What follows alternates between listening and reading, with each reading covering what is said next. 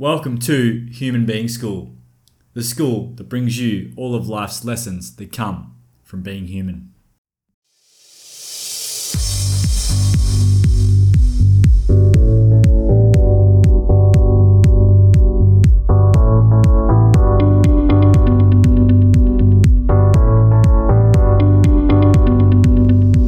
In today's episode, we're going to be talking about setting up your environment for success. So this morning I had a coffee with a good mate of mine and we were sharing stories about where we'd come from over the past couple of years. We got into a deep conversation about how we'd both had challenges with old patterns of behaviour and how our old social environments had played a big part in making it really hard to change those behaviours. We began reflecting on where our lives had gone since and how we'd been able to make those relevant changes. So the first part, in order to help us make that behaviour change, is developing that awareness.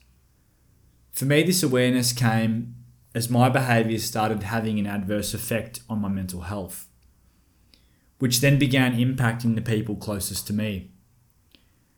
This really put a spotlight on areas that I needed to address, which were around my anxiety and substance use. So the next part, once you've made that awareness happen, is taking action. So once I started taking action and removing these behaviors from my life, the challenge became more apparent because my social environment at the time was a place where this was still going on and very much a part of the regular programming. So there was a huge resistance to stepping away because it was a huge part of my social life. This is where you have to take the next step, which is what today's lesson is about, and it's setting up your environment for success. So once I'd begun taking action in wanting to make the changes, one of the most effective ways of doing this was to change my social environment. This meant choosing to spend more time with the people who were doing the things that I wanted to do and performing at the levels that I wanted to perform. One example of this was running.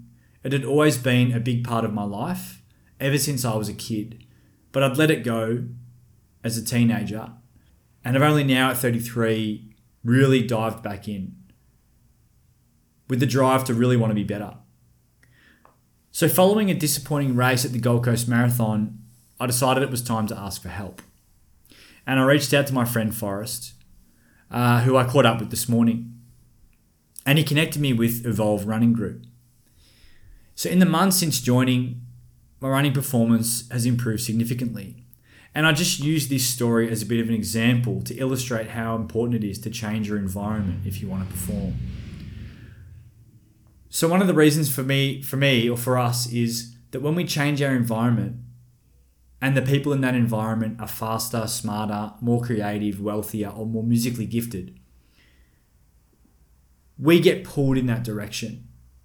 We begin to adopt the mindset, the work ethic, the attitudes and the behaviours of the people in our new environment. And this can go both ways. If you choose to go into an environment that's going to pull you one way, whether it be up, down, left, right, you will go that way. So it's really about consciously choosing the environment that you want to be in, all right? So it seems simple, but until you experience it for yourself, it's hard to comprehend. What I would suggest too is, if it's something that you want, a behavior that you want to change or a new behavior that you want to adopt, I'd suggest also picking something that you already have a passion for and some competency at. The gains will be exponential. As James Clear, author of Atomic Habits, says, environment is the invisible hand that shapes human behavior. So the challenge to you now is, how is your environment shaping yours? Are you set up for success? Can you take notice of the parts of your environment, be it physical or social, that might be in the way of your own personal growth? If you aren't where you want to be, then I invite you to start taking stock of your environment so you can set it up for future success. If you want to learn more, I encourage you to read Atomic Habits. It's a weapon for behaviour change. Chapter 6 has a specific focus on environmental manipulation to fuel behaviour change, specifically the part about context. Guys, I hope you enjoyed the lesson. Cozzy from Human Being School out.